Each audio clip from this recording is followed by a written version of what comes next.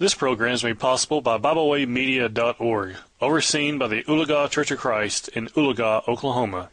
You're listening to Opening the Scriptures with Don Boyd. This is Don Boyd with the Moody Church of Christ. I want to thank you for tuning in to Opening the Scriptures. We're going to be studying today in the book of Job, beginning in chapter 12. Zophar has just finished blasting Job for his supposed evil life, and he pleaded with Job to repent. Now, Job is going to answer Zophar and Eliphaz and Bildad, which will end the first cycle of speeches. Job is going to address his friends in chapter 12 and then chapter 13 down to verse 19.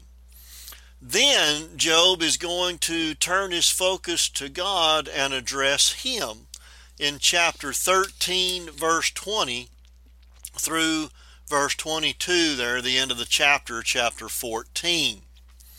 Well, first of all, Job says God has done this, and that's in verses 1 through 25 of chapter 12. So Job, first of all, sarcastically answers his three friends in Job 12, 1 and 2. And Job answered and said, "No doubt, but ye are the people, and wisdom shall die with you." Job's telling them they must be the wisest men in the world, and all wisdom is concentrated in their brains. He tells them that when they die, there will be no more wisdom found on the face of the earth. In verse 3, Job tells his friends that there's nothing new about what they're saying. Verse 3 says, "But I have understanding as well as you. I am not inferior to you. Yea, who knoweth not such things as these?" So Job informs them that he doesn't fall short of them in any wisdom, understanding, learning, or experience.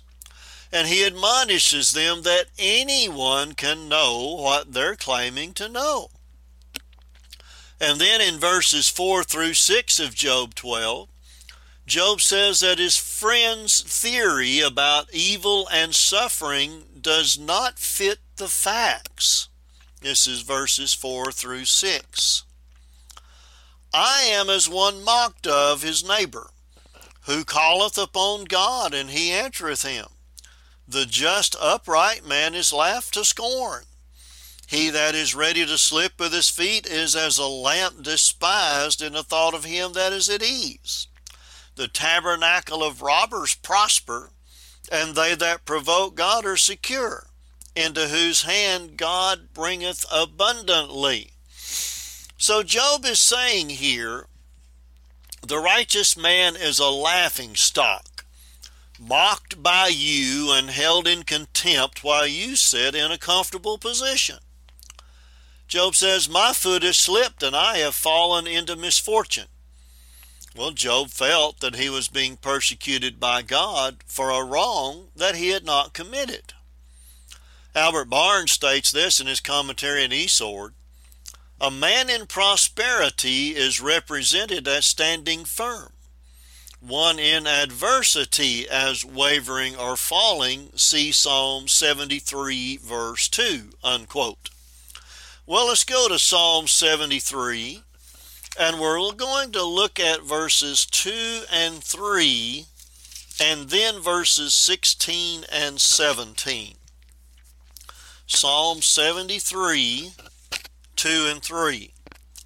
This is Asaph speaking. It says, "But as for me, my feet were almost gone. My steps had well nigh slipped. For I was envious at the foolish when I saw the prosperity of the wicked." And then drop down to verses 16 and 17. "When I thought to know this, it was too painful for me, until I went into the sanctuary of God. Then understood I their end." Well, the lives of the wicked do appear to prosper. You've got a lot of people who seem like they're rich, they're happy, they have everything they would ever want.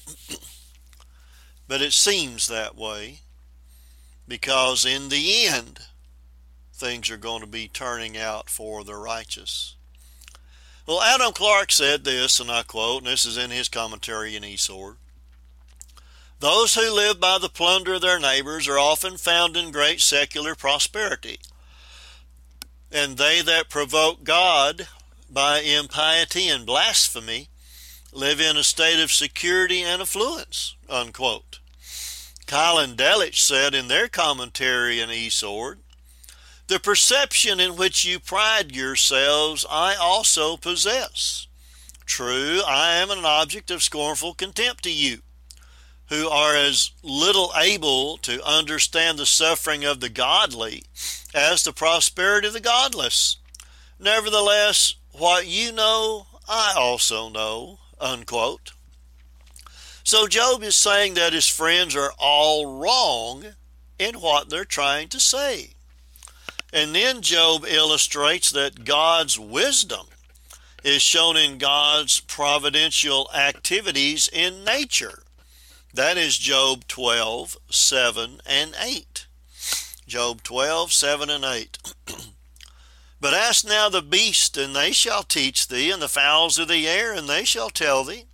Or speak to the earth, and it shall teach thee, and the fishes of the sea shall declare unto thee." So Job is saying here that God is the creator, and he is the sustainer of the universe. Again, quoting Keil and Delitzsch, "The working of God, which infinitely transcends human power and knowledge, is the sermon which is continuously preached by all created beings. They all proclaim the omnipotence and wisdom of the Creator," unquote. Well, Job then says, who does not know that God has done all this? In Job chapter 12, verse 9. Job 12, 9. "Who knoweth not all these things, that the hand of the Lord hath wrought this?" You go over into the New Testament to Romans chapter 1, verses 19 and 20. Romans chapter 1, verses 19 and 20. It says, "Because that which may be known of God is manifest in them," that being human beings, those who, verse 18 says, hold or suppress the truth in unrighteousness. Anyway, for God, the end of verse 19, "For God has showed it unto them. For the invisible things of him from the creation of the world are clearly seen, being understood by the things that are made, even his eternal power and Godhead, so that they are without excuse." They're without excuse not to believe that there's a God, because everything is shown. So here we see, everybody knows God's done this. They just may not admit it. Even the atheist has to believe in some kind of a God, because if they do not believe there is a God, then they themselves must be God. If they know there is no God, then they themselves must be God, because they have all knowledge. Well, Job then states in Job 12:10 that God gives life to all. Job 12:10. "Is whose hand is the soul of every living thing, and the breath of all mankind." You go over to the book of Daniel, chapter 5, there in verse 23, David is speaking to King Belshazzar. He tells us in verse 22. Verse 23 says, "But hast lifted up thyself against the Lord of heaven, and they have brought the vessels of his house before thee, and thou and thy lords, thy wives, and thy concubines have drunk wine in them. And thou hast praised the gods of silver and gold, of brass, iron, wood, and stone, which see not, nor hear, nor know. And the God in whose hand thy breath is, and whose are all thy ways, hast thou not glorified? God holds the breath of every individual in his hand. He gives life to all. Well, Job says next there in Job 12:11 and 12, that history destroys what his friends have been saying. You've been relying back on history to try to prove what you're saying, but you look at it, history destroys that. Let's look at verses 11 and 12. Doth not the ear try words, and the mouth taste his meat? With the ancient is wisdom, and in length of days understanding. So Job is saying here that his friends have said nothing new, because anyone can see God's work in the world. And then concerning that phrase, wisdom of the ancients, Adam Clarke stated this, and I quote, men who have lived in those primitive times when the great facts of nature were recent, such as the creation, fall, flood, confusion of tongues, migration of families, and consequent settlement of nations, had much knowledge from those facts and their length of days, the many hundreds of years to which they lived, and gave them such an opportunity of accumulating wisdom by experience that they are deservedly considered as oracles, unquote. Well, Job then, in Job 12:13 to 25, he's going to give a list of how great God is. Verse 13, he says, God is the source of wisdom and power. Verse 13, with him is wisdom and strength. He hath counsel and understanding. So God's counsel and understanding are as absolute as his wisdom and power. In verse 14, Job says, God alone can create and destroy completely. Verse 14, behold, he breaketh down, and it cannot be built again. He shutteth up a man, and there can be no opening. Again, quoting Adam Clarke here, no power, skill, or cunning of man can annihilate the smallest particle of matter. Man, by chemical agency, may change its form, but to reduce it to nothing belongs to God alone. In the course of his providence, God breaks down so that it cannot be built up again.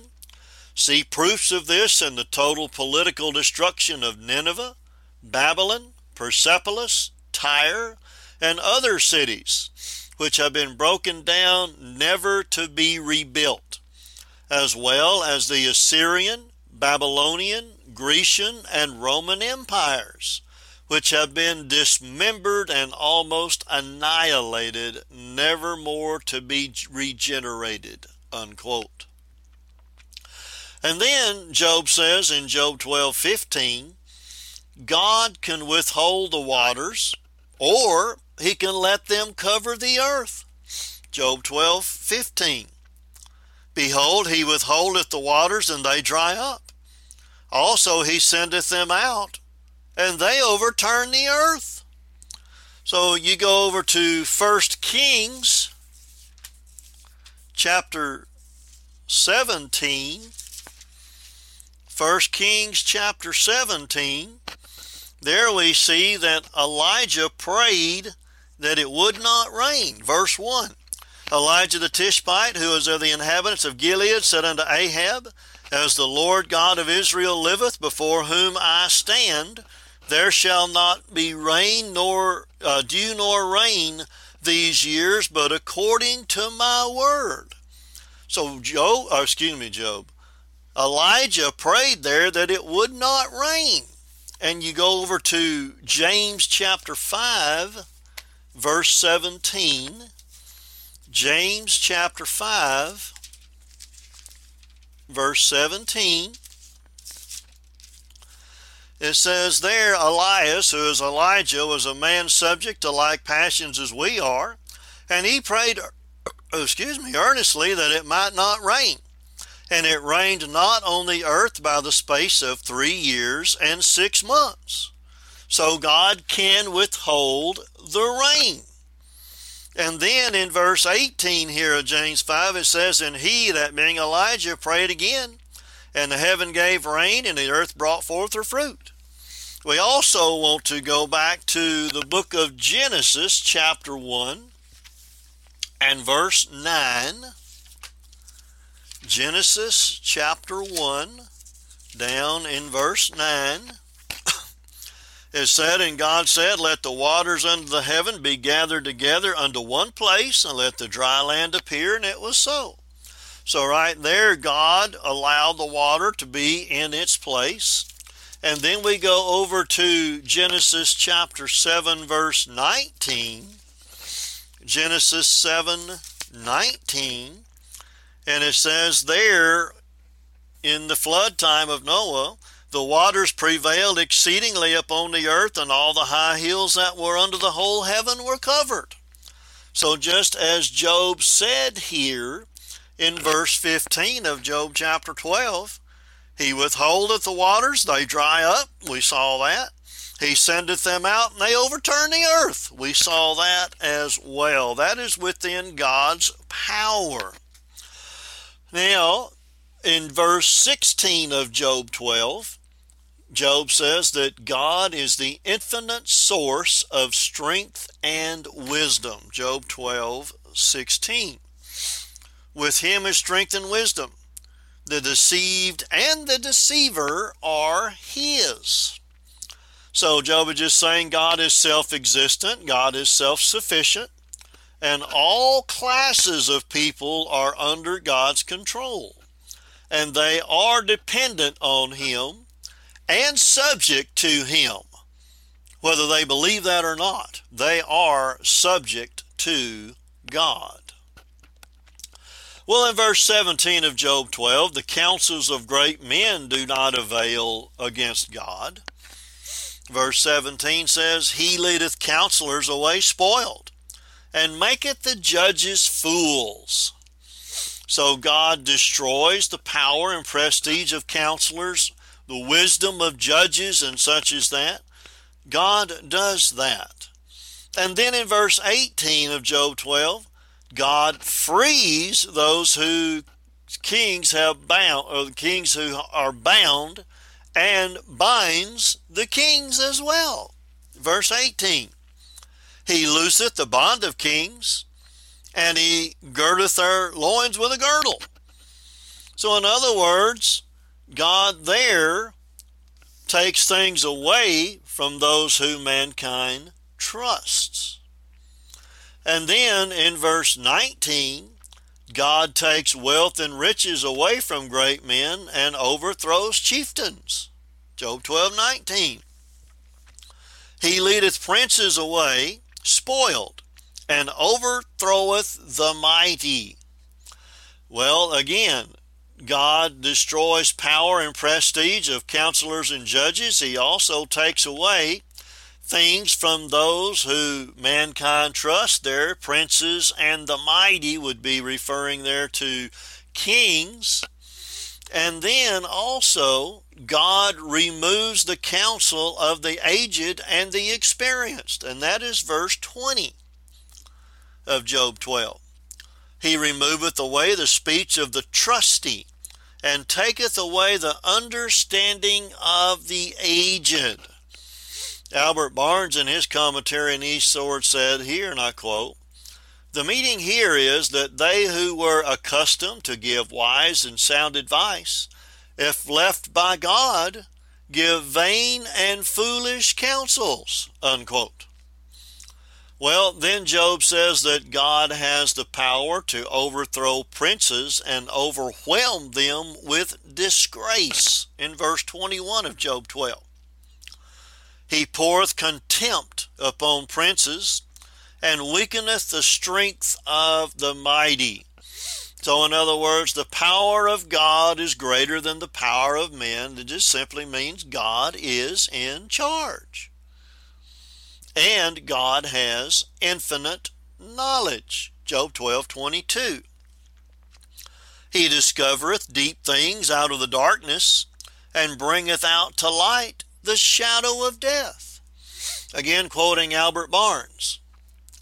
That is, God discloses truths which are wholly beyond the power of man to discover, truths that seem to be hidden in profound night.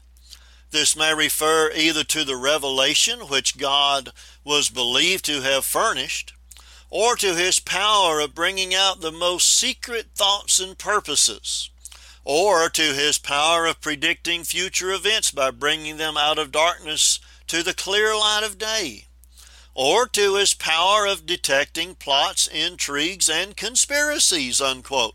God knows all. He has infinite knowledge.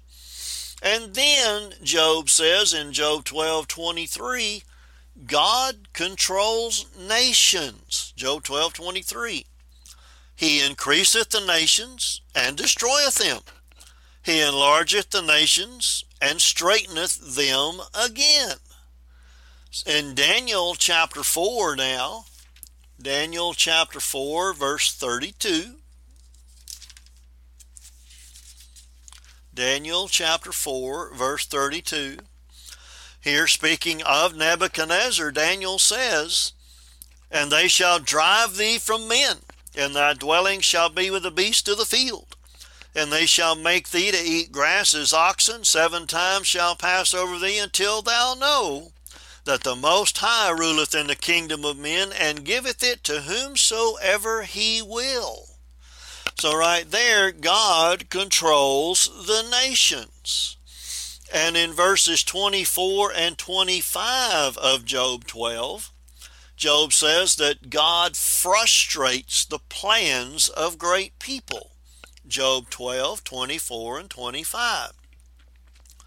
He taketh away the heart of the chief of the people of the earth, and causeth them to wander in the wilderness where there is no way.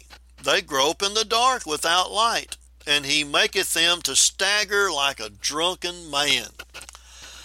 Quoting Adam Clarke here, that the nations themselves and the heads or sovereigns of the nations are all and equally in the hands of the Almighty. That with him human pomp is poverty, human excellence, turpitude, which is depravity, human judgment, error, human wisdom is folly, human dignity is contempt, human strength is weakness. Compared to God, humans are, as one writer put it, as grasshoppers. And in Albert Barnes, quoting him, Job had showed them that he was familiar with proverbs respecting God as they were, and that he entertained as exalted ideas of the control and government of the Most High, speaking of God, as they did, unquote. In other words, I know what you know. I agree with some of the things that I agree with what you said about God, but they're misapplying the facts, and they're misapplying their data. Well, in chapter 13, verses 1 to 28, Job says he will still hope in God. Job declares in verses 1 and 2, he knows as much as his friends do, and they have not proven their case against him. Chapter 13, verses 1 and 2. Lo, mine eye hath seen all this, mine ear hath heard and understood it. What ye know, the same do I know also. I am not inferior unto you. I'm not inferior. You have not proven your case. It looks like they're trying to look at Job and say, one of those, what do they call those people? Those that believe they're holier than thou. Well, that's what Job is saying, and you have not proven that. In verse 3, Job said he would rather take his case before God than before those friends. verse 3, chapter 13. Surely I would speak to the Almighty, and I desire to reason with God. Well, Albert Barnes here said, and I quote, he felt that God would appreciate the arguments which he would urge and would do justice to them. His friends, he felt, were censorious, in other words, censoring him, and severe. They neither did justice to his feelings nor to his motives. They perverted his words and arguments, and instead of consoling him, they only aggravated his trials and caused him to sink into deeper sorrows. But he felt if he could carry his cause to God, he would do ample justice to him and his cause, unquote. Well, Job says his friends are not telling the truth in what they're saying, and they're of no help. And this is chapter 13, verse 4. He says, but ye are forgers of lies. Ye are all physicians of no value. So right there, he just basically saying, if you can't say anything to comfort me, then just keep your mouth shut. Be quiet. All you're doing is forging lies. And then in verse 5, Job says if his friends would just be quiet. Well, I want to go back there on verse 4 before I forget to. I want to quote Albert Barnes there. He says, they maintained false positions. They did not see the exact truth in respect to the divine dealings and to the character of Job. They maintained strenuously that Job was a hypocrite and that God was punishing him for his sins. They maintained that God deals with people in exact accordance with their character in this world, all of which Job regarded as false doctrine, and asserted that they defended it with sophistical arguments invented for the purpose, and thus they could be spoken of as forgers of lies, unquote. Well, Job's friends came to comfort him, but nothing they have said is of any comfort to him yet. They're like physicians that are sent for to help the sick, and then they were unable to do anything when they got there. Well, then in chapter 13, verse 5, Job tells his friends, just be quiet, and if you'll do that, it'll show your wisdom. Job 13:5. Oh, that ye would altogether hold your peace, and it should show your wisdom. Go to Ecclesiastes chapter 3 and look at verse 7. Ecclesiastes chapter 3, verse 7. It says, there is a time to rend and a time to sow, a time to keep silence and a time to speak. Job is telling his friends here, it's time for you to keep silence. If you can't say anything good, don't say anything at all. Well, Job then tries to appeal to them as a friend to get them to listen to him. Chapter 13, verse 6. Hear now my reasoning, and hearken to the pleadings of my lips. Please listen. Pay attention to what I'm saying. All too often, and it could be the case here for some of this, we're trying to think about what we're going to say next while the other person is talking, and we're not paying any attention to them. Job's saying, please pay attention to what I'm saying. Listen to my arguments before you accuse me anymore. In verse 7 of chapter 13, Job ridicules their supposed ability to make out the will and workings of God.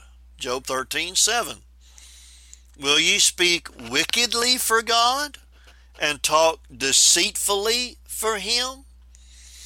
They've tried to contend for God without knowing what God's doing.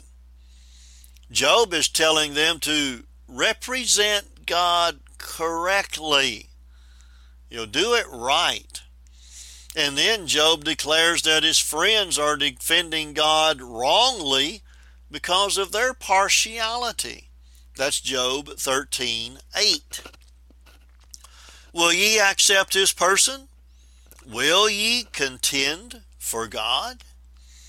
Quoting Albert Barnes here, he says, their position was that God dealt with people strictly according to their character, and that no matter what they suffered, their sufferings were the exact measure of their ill desert. Against this position, they would hear nothing that Job could say, and they maintained it by every kind of argument which was at their command, whether sound or unsound, sophistical or solid. Job says that this was showing partiality for God, and he felt that he had a right to complain, unquote. Now we hear this word sophistical, sophisticated, or sophisticate. Webster's 1828 dictionary gives a great definition for sophisticate, and that is not genuine, not pure. And all you have to do is look at those who claim sophistication or to be sophisticated. It fits. It fits perfectly.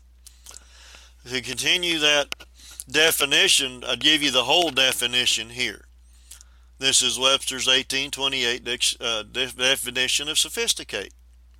To adulterate, to corrupt by something spurious or foreign, to pervert, not pure, not genuine. And that fits sophistication perfectly. Well, Job warns his friends to proceed with caution. Job 13:9.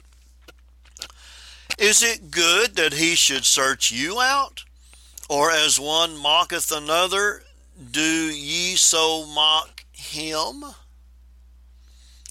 Job asked them, would it be well for them if God investigated their character and their arguments that they were making? You know, they can hide their thoughts and motives from others, but they cannot hide them from God, and neither can we. Well, Job warns his friends that if they show partiality, they will be convicted by God. Job 13:10. He will surely reprove you if ye do secretly accept persons. Job is telling them to base their decisions on principle instead of partiality. They think they're on God's side in this argument, but they're not. Well, Job tells them in Job 13:11, God's majesty should terrify them. Job 13:11. Shall not his excellency make you afraid, and his dread fall upon you? Albert Barnes here stated this concerning the verse, and I quote, you should so stand in awe of him as not to advance any sentiments which he will not approve or will not bear the test of examination, unquote. Watch what you are saying. In other words, be careful here. Well, Job says that the memorable sayings or proverbs that Job's friends have been using against him are useless. Job 13:12. Your remembrances, the American Standard Version says, memorable sayings, are like unto ashes, your bodies to bodies of clay.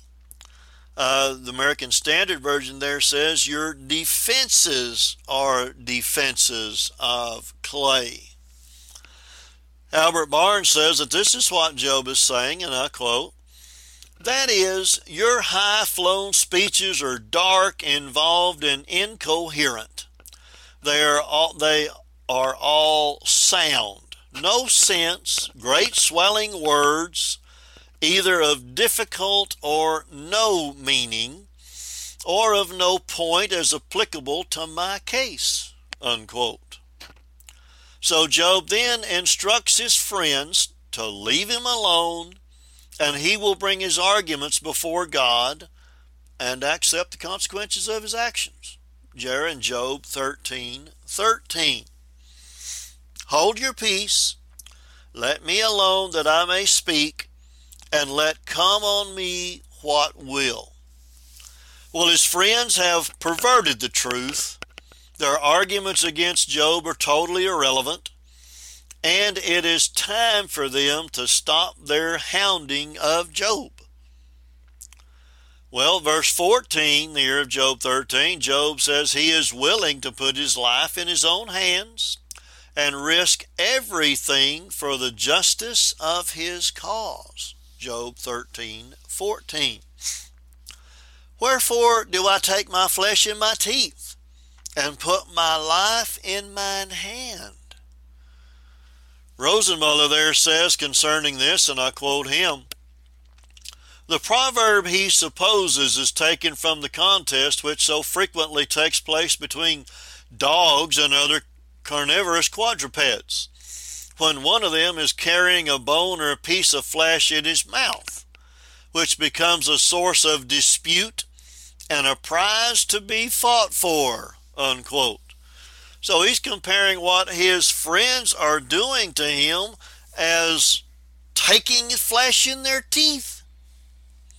But he's also saying there, I put my life in my own hand. Well, he says in verse 15, even if God kills me with this disease, Job says he will trust God and maintain his cause. Job 13:15. Though he slay me, yet will I trust in him, but I will maintain mine own ways before him. Job is saying that he will remain firm in his defense that he is not a wicked man, and he will maintain his integrity, and he will be faithful to God. Job then declares that God will save him, because he says, I am not the hypocrite you accuse me of being, in verse 16. He also shall be my salvation, for a hypocrite shall not come before him. Job believes here that if he could present his case before God, that God would find him not guilty. Well, in verses 17 and 18, Job tells his friends to listen to the declaration he has made concerning his innocence. Pay attention, in other words. Job 13:17 and 18. Hear diligently my speech and my declaration with your ears. Behold now, I have ordered my cause. I know that I shall be justified. Job is confident in his cause. He is confident that God will declare him innocent. And Job then says, let his accuser come forward, and he will defend his cause against him. Verse 19 of Job 13. Who is he that will plead or contend with me? The American Standard says.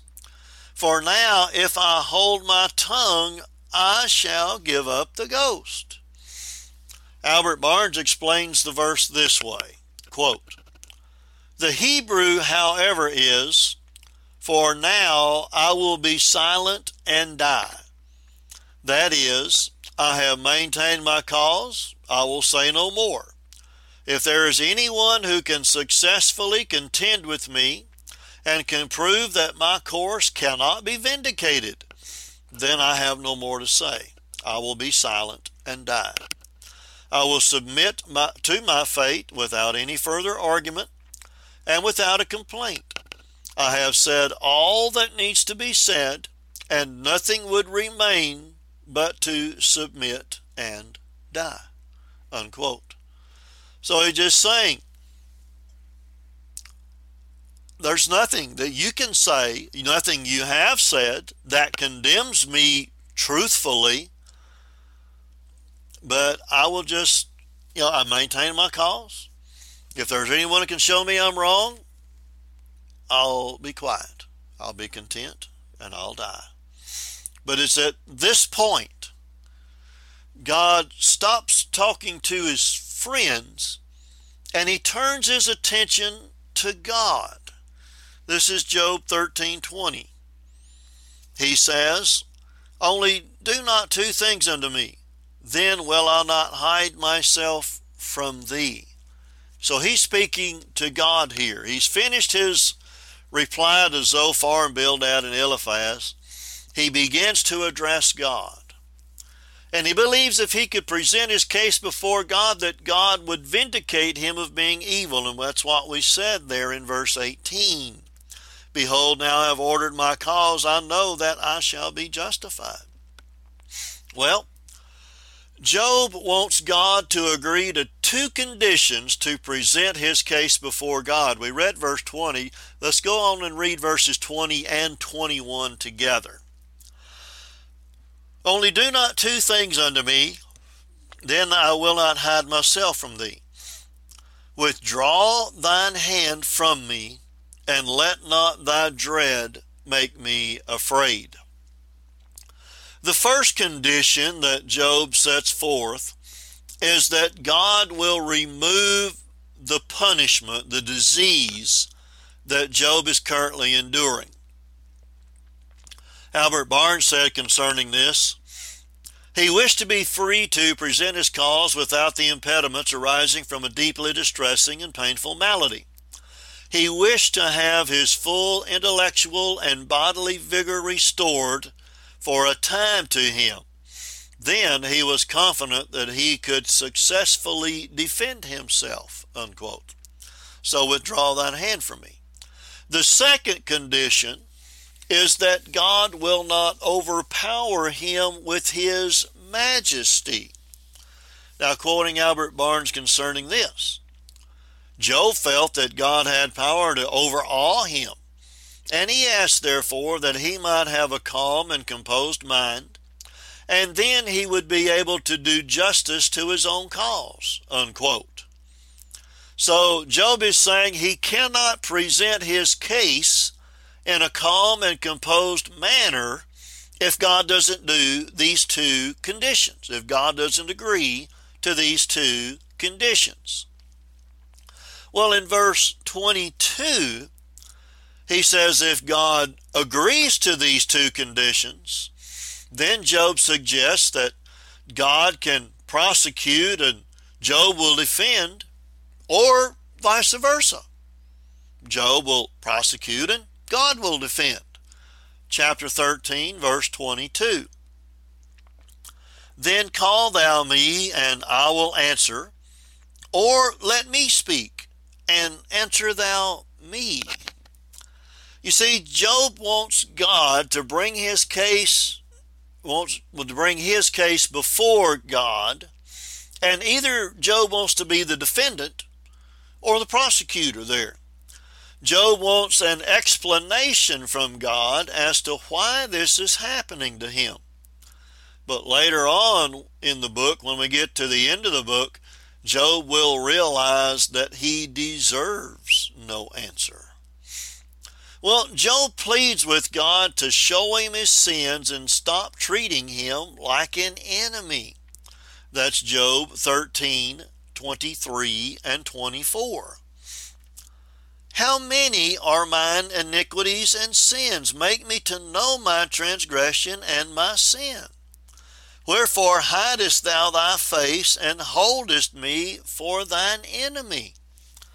Albert Barnes says concerning this, quote, "Job takes the place of the plaintiff or accuser.